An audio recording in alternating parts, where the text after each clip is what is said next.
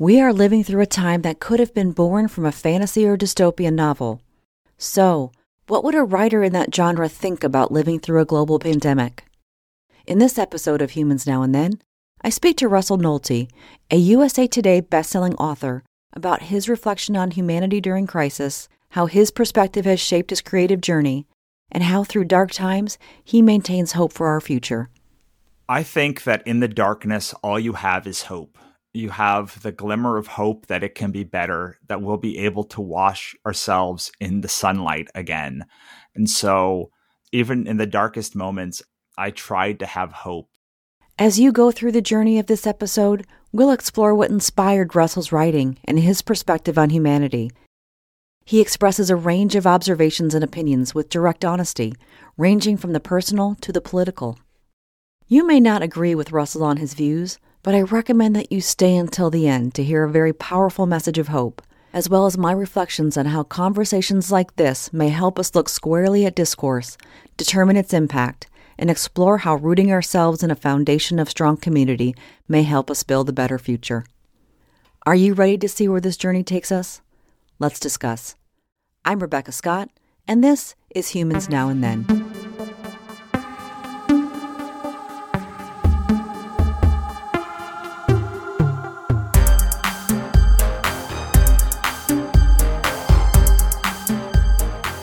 Russell Nohelty, thank you for joining me. Thank you for having me. So why don't you tell our listeners a little bit about you?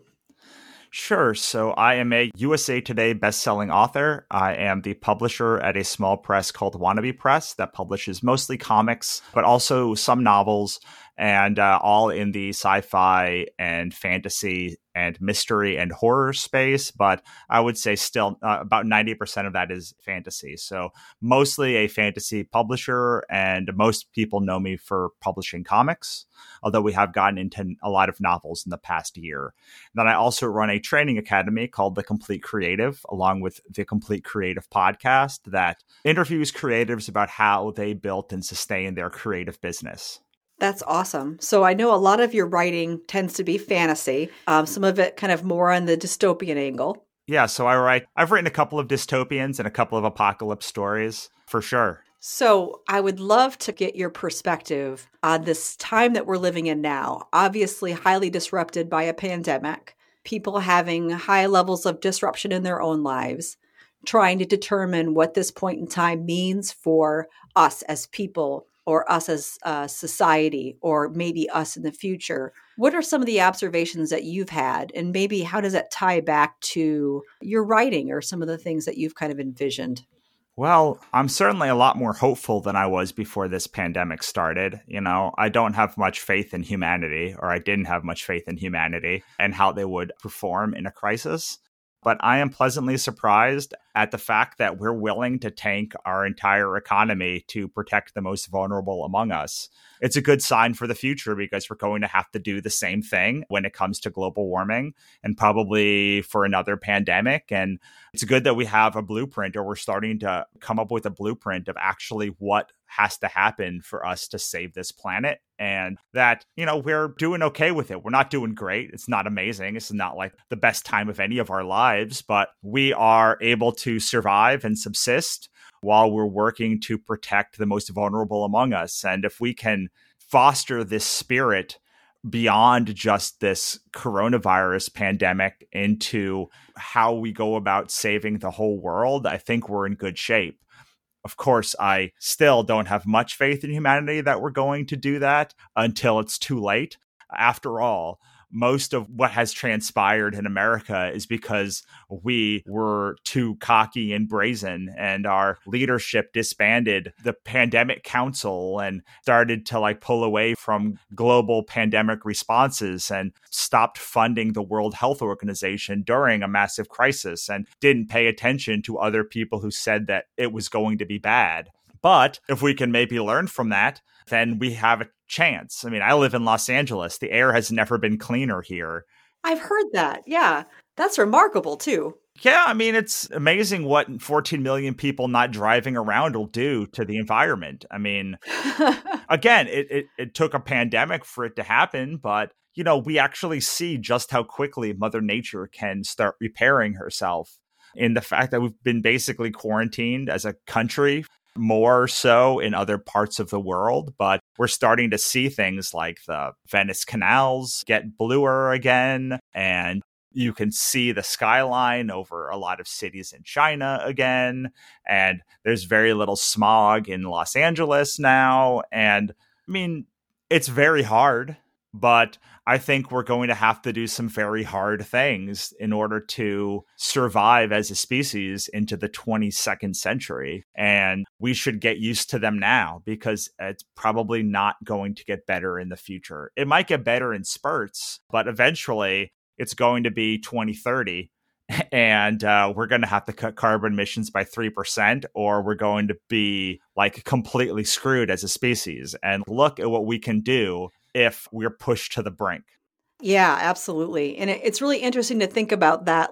If the new behaviors that we're creating right now, because simply we can't travel to the same extent as we did, because we're mostly isolated to our homes, our consumerism has decreased in general, because simply people are either out of work or are financially disrupted, or supply chains are disrupted in a way that makes it very difficult to purchase items the same way we used to. And one of the arguments that I have, or one of the kind of observations I've had through this, is that people are starting to change their priorities around what they actually need.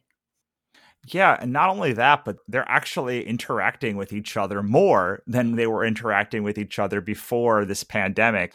I'd read an article that was saying that human contact between like two people, or like people reaching out to each other, is significantly up since people have been quarantined. So there's some good signs there. I mean, one of the things that has always been frustrating to me and many other people is that we have this idea that work can only be done in an office. And disabled people, a lot of people who work in remote areas, have been trying to convince us that like you can be as effective and productive at home as you can in an office. Right. And this is going to give us some fascinating data about whether that's accurate or not. And it's going to, I hope, convince people and convince companies that like most work can be done remotely. And I know once I went remote at my last job before I started this company, I never went back. So I'm hoping that if companies can allow remote work or be okay with remote work now, they'll be more open to it later, which will then stop so many people from having to commute every day. Obviously, there's going to be a lot of people that still have to commute because like there are brick and mortar stores that have to exist. But a lot of the commuting problem is people going to office buildings when they have no need to go to office buildings. Yeah. Right. I feel like there's a lot of folks that are going to build, again, new patterns of behavior, new levels of comfort with working remotely.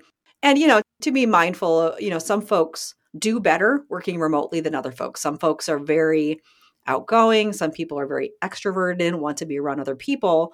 But the reality is that we figured out this opportunity for us to be able to, as you kind of mentioned, widen the workforce and open the doors from an accessibility perspective to people that may not be able to physically get into an office effectively, and allowing them to find work with a meeting that they're perfectly capable of doing from their homes. Absolutely. I mean, there are some other things the opposite way. I mean, there's some less positive statistics about how cases of domestic violence are up 300%. Oh, yes. So it's not all rosy. No. A lot of people also want to leave their house or need to leave their house because it's the only chance they get to be away from, their abuser. But as a net whole, if we can deal with those less good cases, it could help a lot of people be able to get to work or find work that is fulfilling to them, as you said, in a way that they can be productive. Like, I've never met someone who is disabled, and I know many who don't want to be productive members of society. A lot of it is society puts all of these barriers on them that prevents them from doing things that they're perfectly capable of. Right. The idea that we have to go into an office, like we've been talking about, is the perfect example of one. Like, most jobs don't need an office. Like, you can do them perfectly well at home. I was the sales manager for a sales team. And I did that from California while my sales team was in Dallas, Texas for close to a year. I didn't have to be there. I listened in on their calls. I talked to my boss and I did trainings over Skype or whatever the Zoom was back in like 2014, 15. And it worked. I mean, we were as productive as we were when we were in the office. Now, all of those people were in the office and I was at home, but I still was able to manage that team without ever meeting them. I never went to Dallas to meet them in the whole time that I was remotely sales managing that team. And we still did perfectly okay.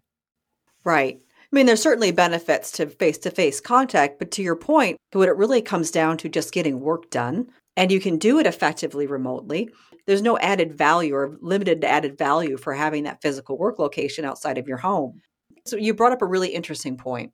For some people, or actually for all of us to some extent, let's just be honest, all of us are struggling with something now because there is just a lot of things for people to have to adjust to based on our lives being disrupted, based on uncertainty about the future. But when you think about the people that are really struggling in the moment, I think one of the things that I hope for, it's kind of your point, like people coming together, stepping up and doing what's right, people starting to find new creative solutions to serve these populations that are at risk because of being stuck at home.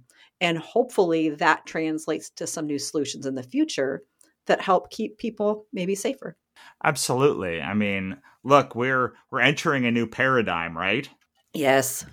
Well, I hope we are, because the old paradigm sucks. I mean, let's talk about how bad it is that, like, we are forced to trade our precious time for money, working a job that we probably don't like for way less than we're actually worth. But the idea that if you make $100,000 a year, you're basically valuing your time if you work a 40-hour work week at $50 an hour. So that's not that much for like an hour of your life that you can literally never get back.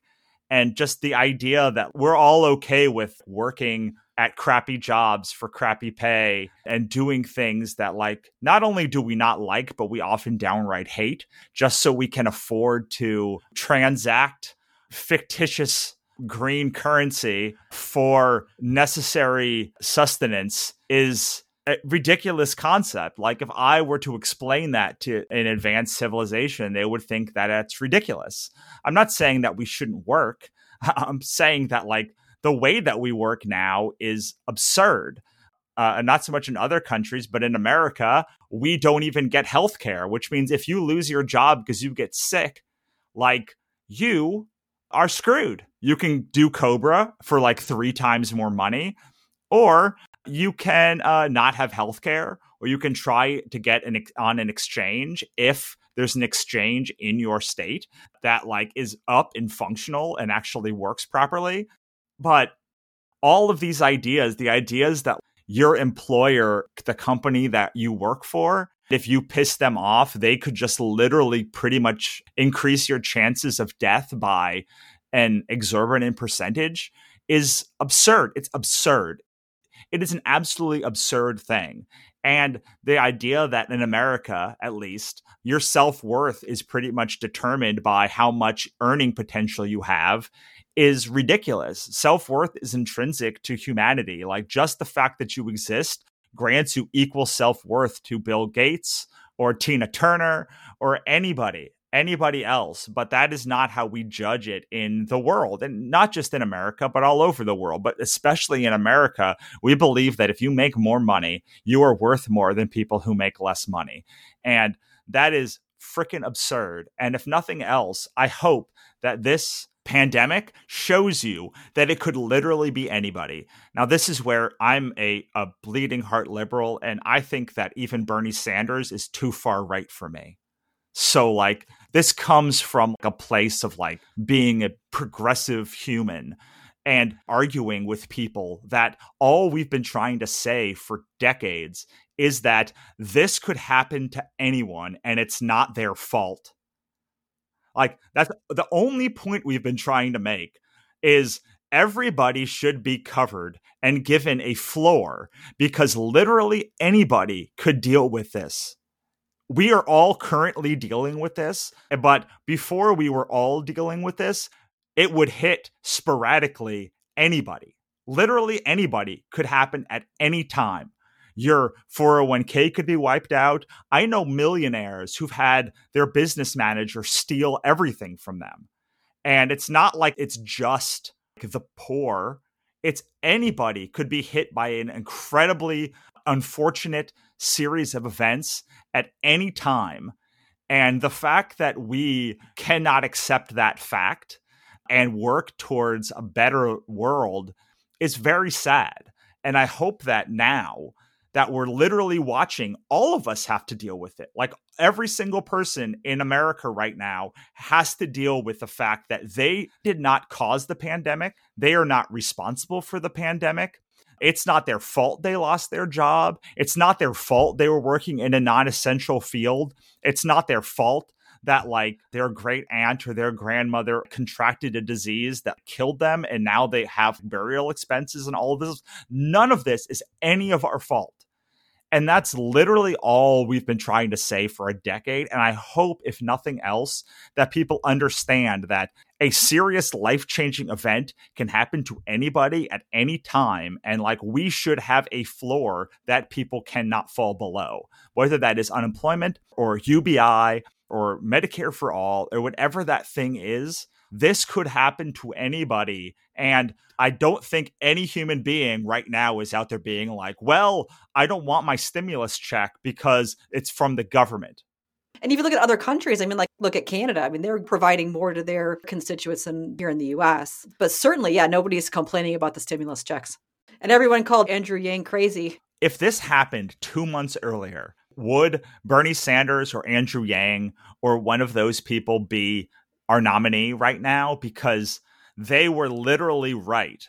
Like they were correct in what they prescribed as the problem with America. And the problem is that we've been fed this bowl of horse crap for so long that like anybody can pull themselves up by their bootstraps and like make it, that we are now all just displaced millionaires waiting for that invention. And some of that is good because like it spurs innovation and it spurs investment, and that's great. But for 99% of us, we are never going to become millionaires. We are never going to get above our station in life. And God bless the people who were under monarchs.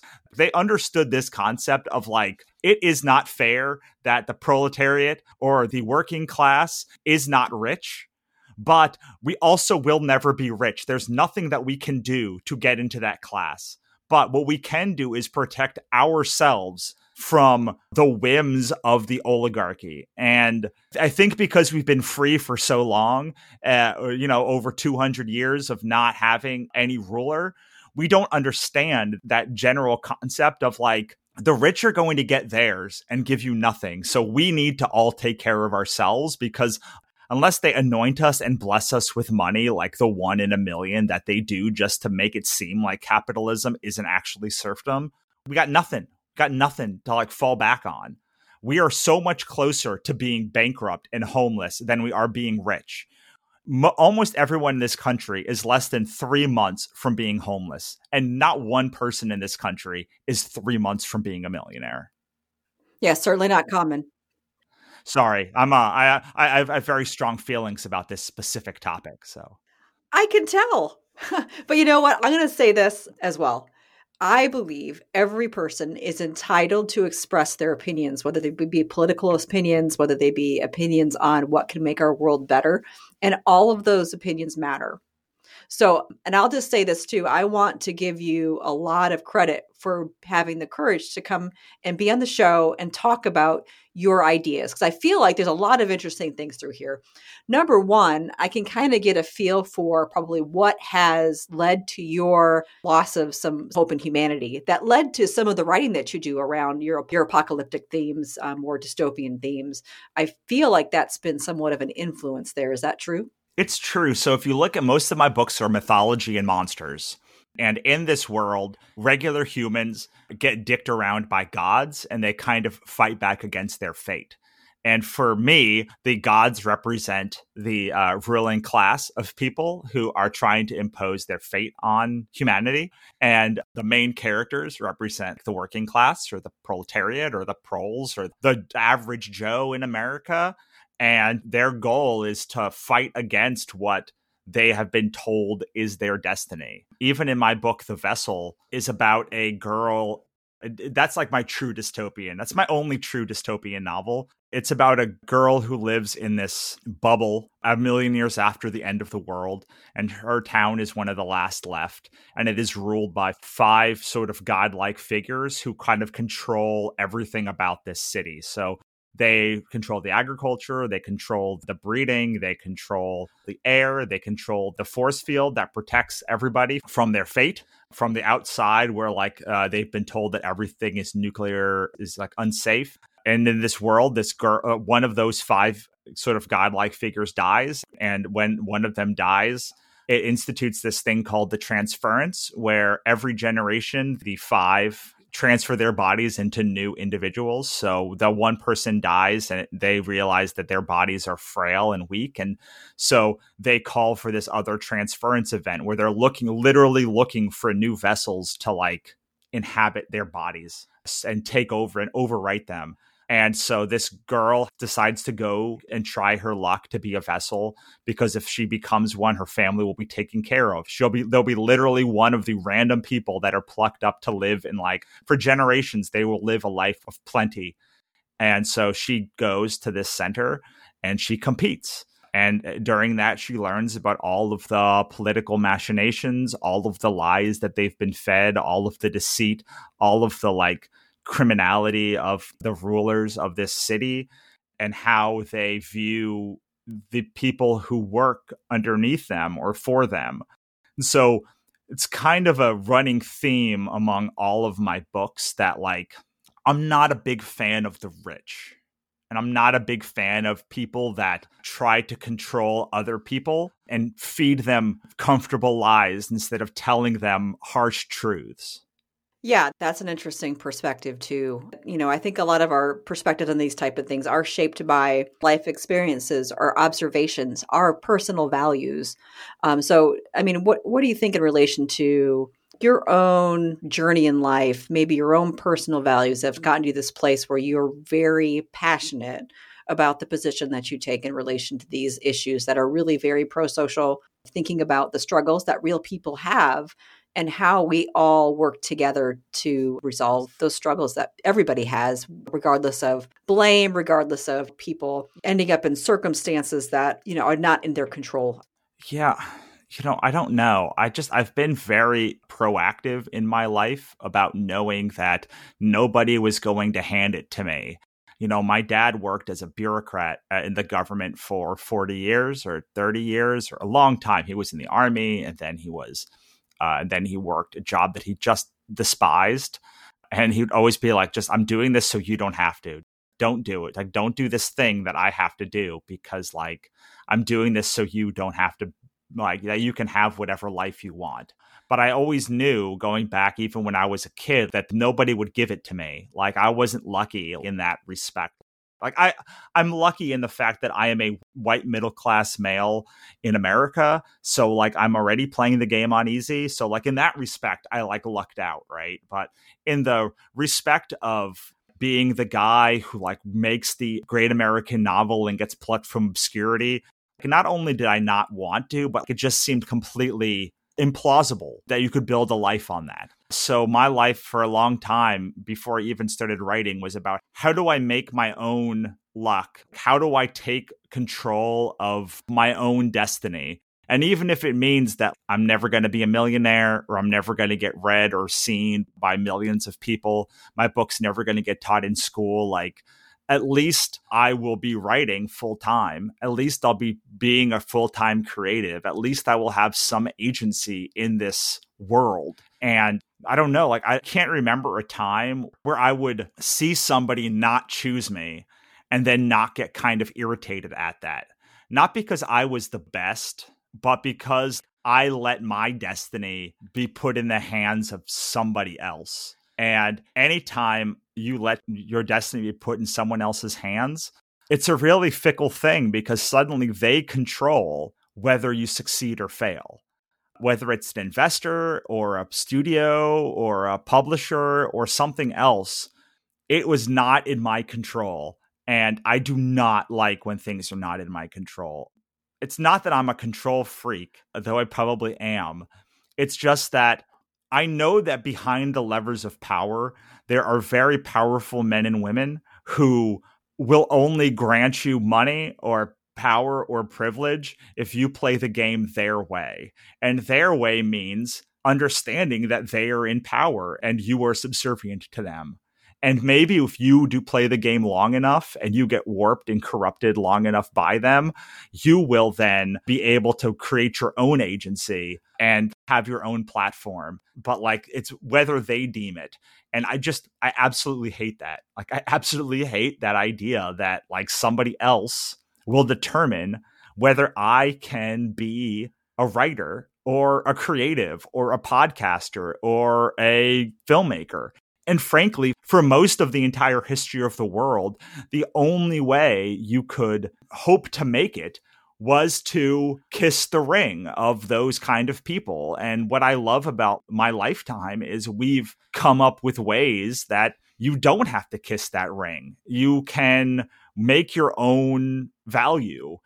It's longer and harder, but it also grants you the freedom and agency to build your own path so that when somebody comes and says, I really like this, I'd like to invest, you can say, on my terms. Okay, like, I don't need you. If you want to, you can come on my terms. Again, I don't remember a time when I didn't feel like that. And I think it comes down to like, I just never thought that I was the best, or I never thought that I would be like Steven Spielberg.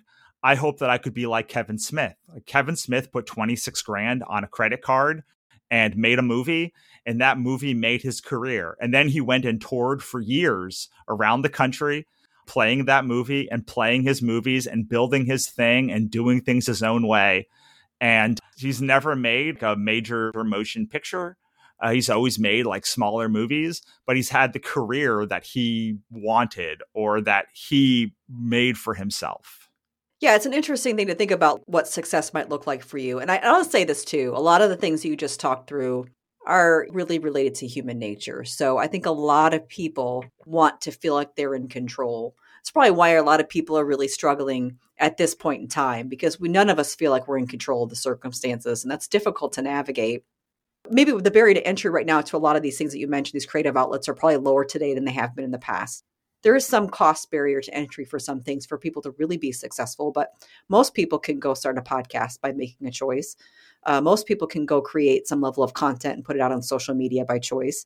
And I think that's an interesting kind of place and time we're in to see if people learn from some of their frustrations like you did. You had things you just got really frustrated about, and then you wanted to take action to do something about it in your own way. And I love the fact you brought up to the point of personal agency, because I feel like that's critical for people to find the things that are important to them, that they're passionate about, and then take the steps that they need to take in order to make a difference in those areas and help, again, shape the future.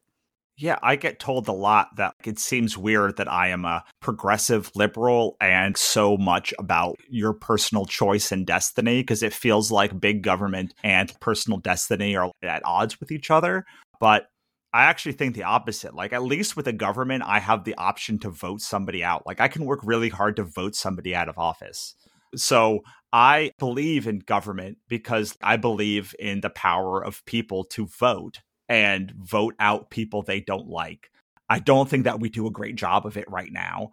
But at its base, like, I have the ability to kick out anybody. I can work and I can activate my local community, and like, I can get a measure passed or get a measure thrown out. I can get an elected official voted out or office or voted into office. And like, I think that's incredibly powerful. And like, I believe in that those elected officials then should go to Washington or wherever they are, Sacramento and LA or the board of Long Beach where I live, and do the things that the constituents want. It irritates me when that doesn't happen, but at its core, I do believe in like, that is the best path forward, is that like, we use the leveraged power of the government to fulfill the needs of the people that are in its constituency. Because I do also believe in the power of scale and working with a lot of other people and a lot of other nations and a lot of states together then have a much greater leverage power than any one human or individual by themselves. So while I do talk about personal agency a lot, I believe in the power of community. I think it's the most powerful thing that we have going for us as individuals. I believe, and entrepreneurs in my case, or writers, is the power of my community and the people that I serve, because that is how I feel about the people who buy my books, that I am serving them. I am giving them books that they want, that I am writing, that I want to write, but like I am serving their needs. And that is why they buy my books, because of that back and forth between that I am giving them something that they want, and thus they are served. And so they will buy the thing that I make. And so while I do believe in personal agency, I also flip that around and say, once I've grown that community, they're not there for me. I am there for them. And the more that I can give them, the better I will do.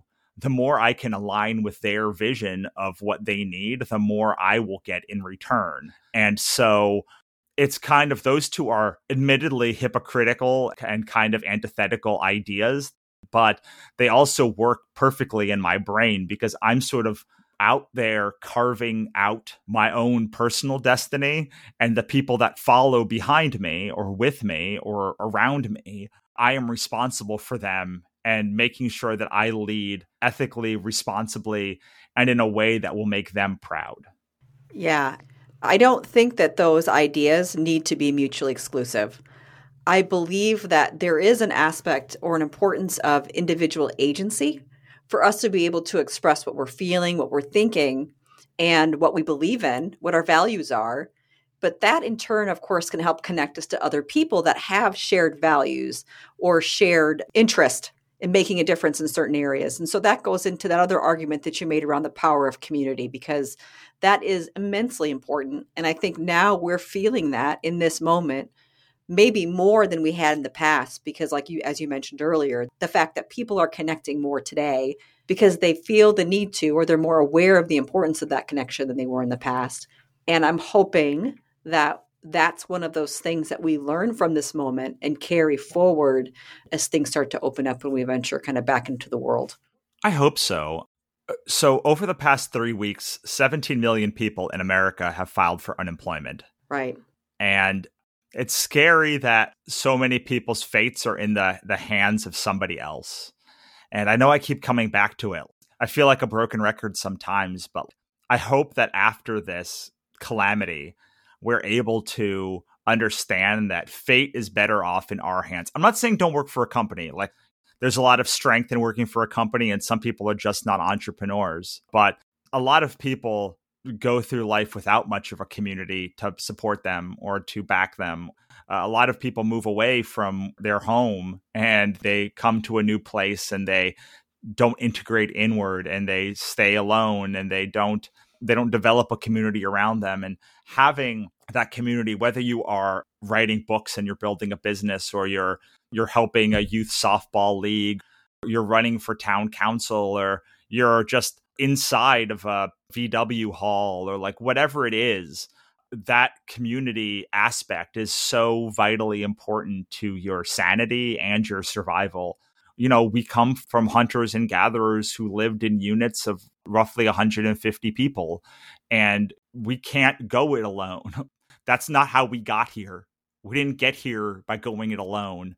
We got here by forming strong bonds and communities. And yes, being smarter than other animals in the ways that we needed to connect dots. But, you know, we're a lot more like ants than tigers. Yeah, and I think we start to feel that more and more now, since we're forced into some level of isolation that is impacting some people more than others. One of the things I want to bring up, and I just kind of got back to something you said earlier, of people having some level of false sense of security. Before the pandemic hit, that normal that we had then, or that paradigm that we had then, which wasn't necessarily working, to your point, but people felt that it was more stable than it actually was. And I think a lot of people learned that we as individuals, as a community, as a society, or as a human race, are more vulnerable than maybe we realize we are.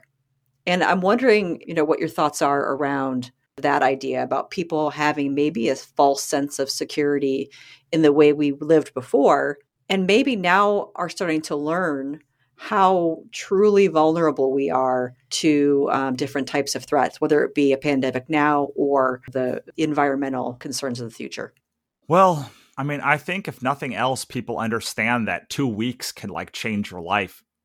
We didn't even know what coronavirus was really in the beginning of March. We heard about it, but it was very far off. We're like, oh, well, that's across an ocean. And by the end of March, our literal entire world has changed. Right. We're not good at dealing with things in the future. And I hope that we can understand that planning for things in the future is what will save us from going through this again.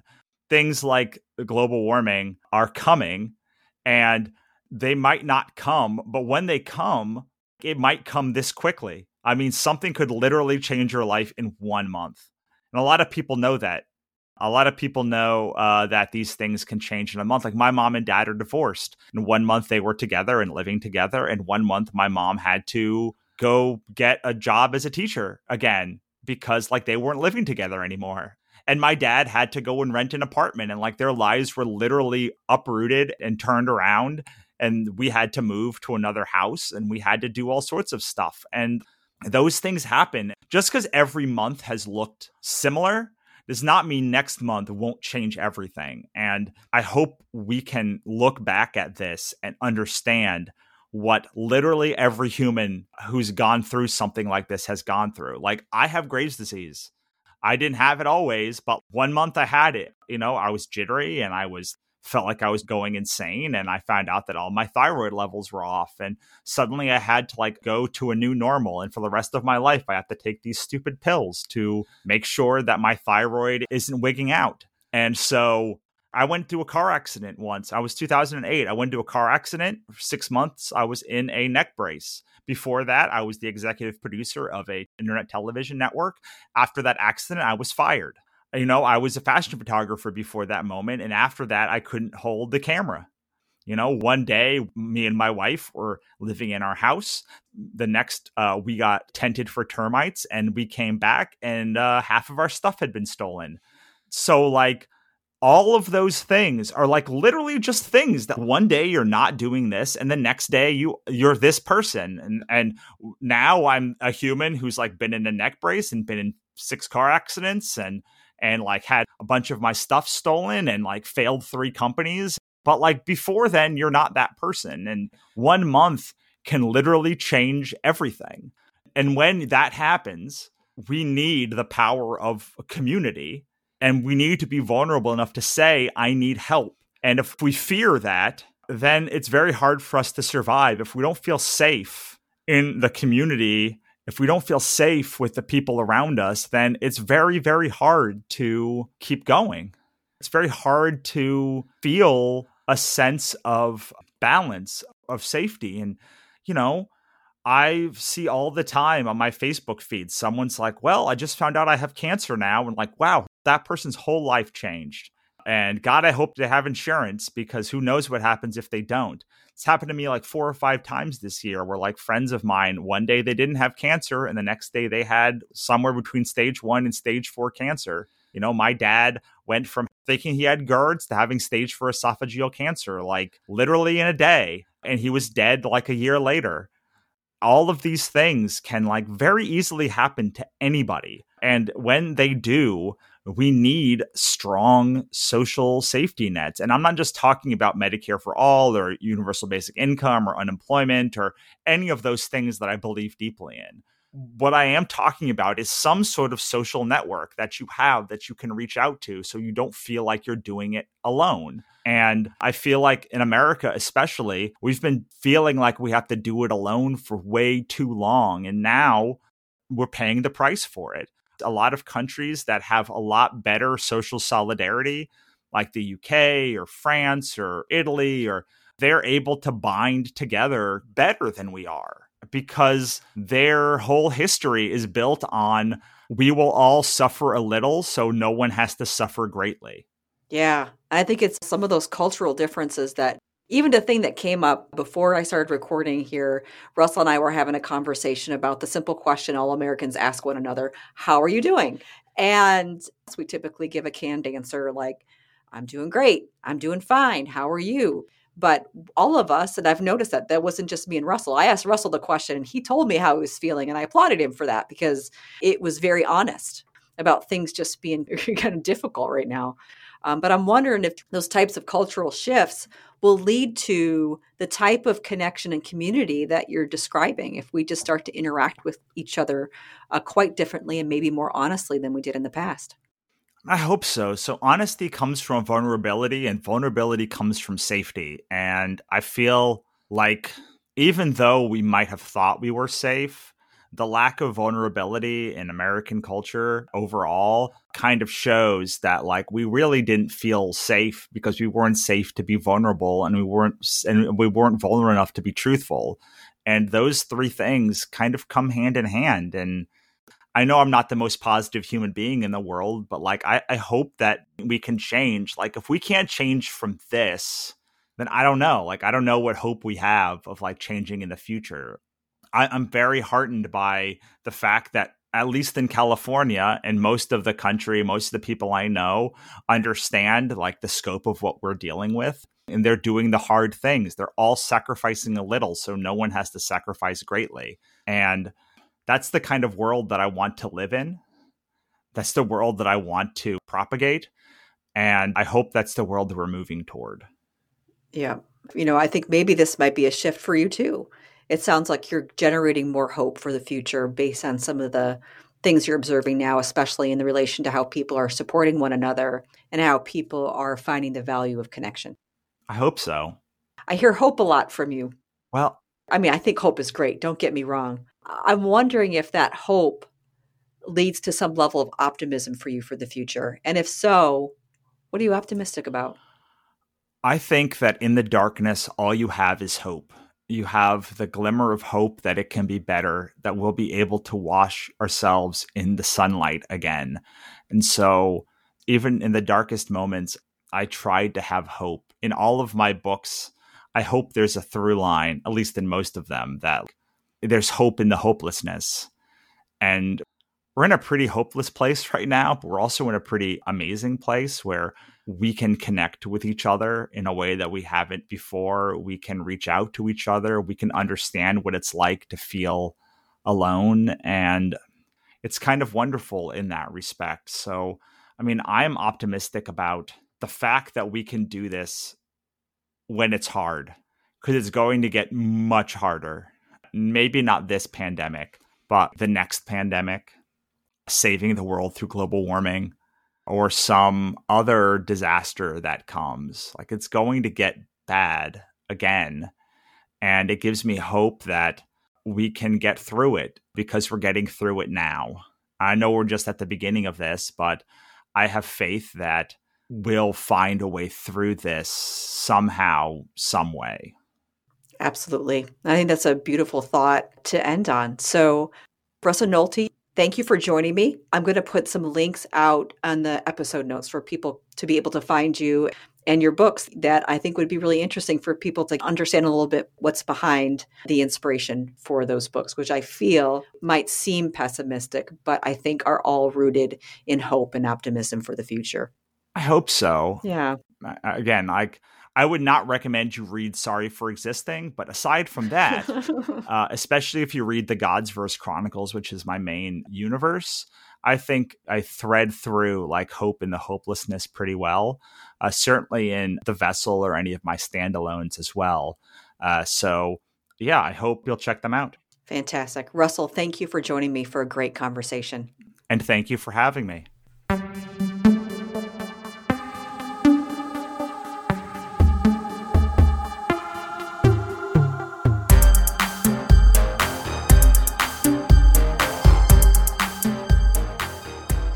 This conversation uncovered a lot about Russell, including how his journey, his perspective, and his values shaped his writing. It's no secret that the creative process is often born from a complex combination of frustration and hope, not just for writers, but also for music artists, visual artists, and other creative people who have found their muse through frustration and hope.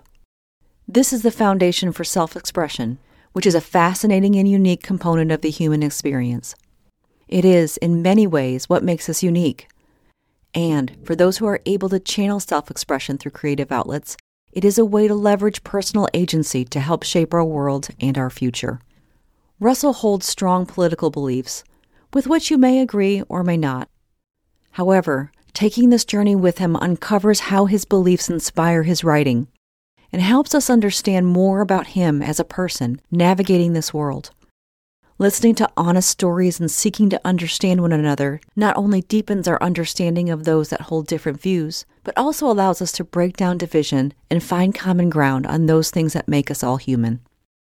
In 2019, Stanford worked with the nonpartisan organization Helena and others on a project called America in One Room, where they brought more than 500 voters together that represented the wide range of political views in America. They found that while discussing important political issues and understanding the perspectives and experience of others, participants of all political backgrounds often soften their views, with a full 95% stating that they learned a lot about people who hold different beliefs. This is the core of a strong democracy. It isn't about right or wrong, left or right. It's about dialogue, listening, understanding, and self-expression. This is what helps us find common ground, build a strong sense of community, and ultimately build a better future. One of the fascinating things about this conversation with Russell was his hope, the fact that this time has in many ways strengthened our sense of community, which was unexpected for him, and restored a bit of his fractured faith in humanity. As we learn from this time, let's work together to maintain this strengthened sense of community. That's something that also gives me hope as we work together to shape a better future. So, go on. Go help shape the future. To learn more about Russell Nohelty, check out his website at russellnohelty.com. That's Russell, Nohelty.com. You can also learn more about the America in One Room project by following the links I've included in the episode notes at humansnowandthen.com. I am Rebecca Scott, and this has been Humans Now and Then, hosted and produced by Rebecca Scott. Music by Ryan Sullivan, Rebecca Scott, and Victoria Scott. Credits and resources from this episode can be found in the episode notes at humansnowandthen.com. Thank you for listening.